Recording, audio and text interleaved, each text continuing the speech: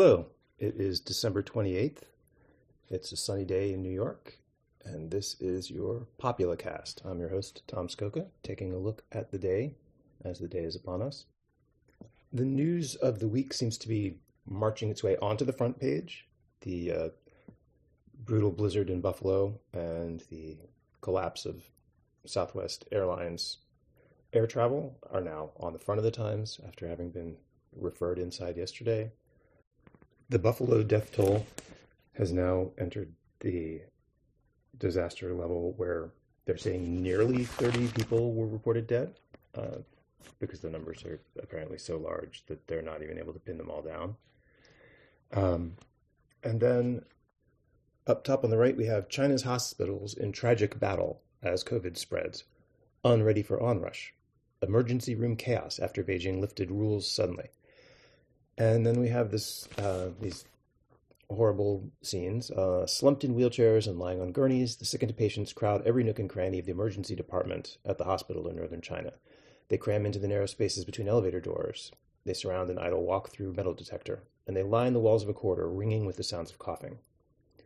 The scenes of desperation and misery at the Tianjin Medical University General Hospital, captured on one of several videos examined by the New York Times, reflects the growing crisis. This all sounds terrible. It is terrible. It is a little bit strange to recall that we weren't able to see these scenes when they happened in the United States in April of 2020.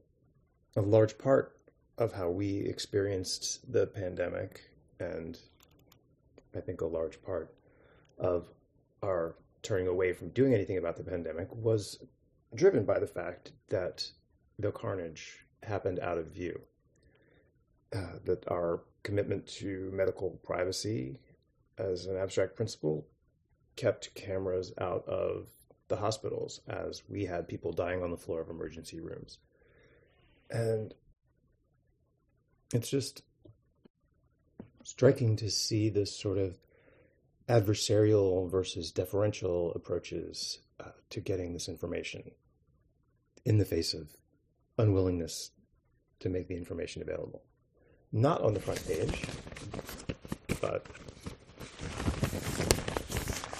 what's going inside for is vandals attack 4 substations in Washington, cutting power. Local authorities in Washington state are investigating a series of Christmas Day attacks on 4 power substations that knocked out power to thousands of customers in the region and have raised concerns once again about the security of the nation's power grid. That feels a little abstract because the concerns are specifically that, as it says next, the attacks come just weeks after 2 substations in North Carolina were damaged by assailants who disabled equipment with gunfire. So it's less concerns about the security of the nation's power grid and more very specific questions about how and why exactly people are going around blowing up power substations. It seems like, unfortunately, something we're going to learn more about over the next weeks and months. Anyway, that's the news. That's today. We'll talk tomorrow. Have a great day.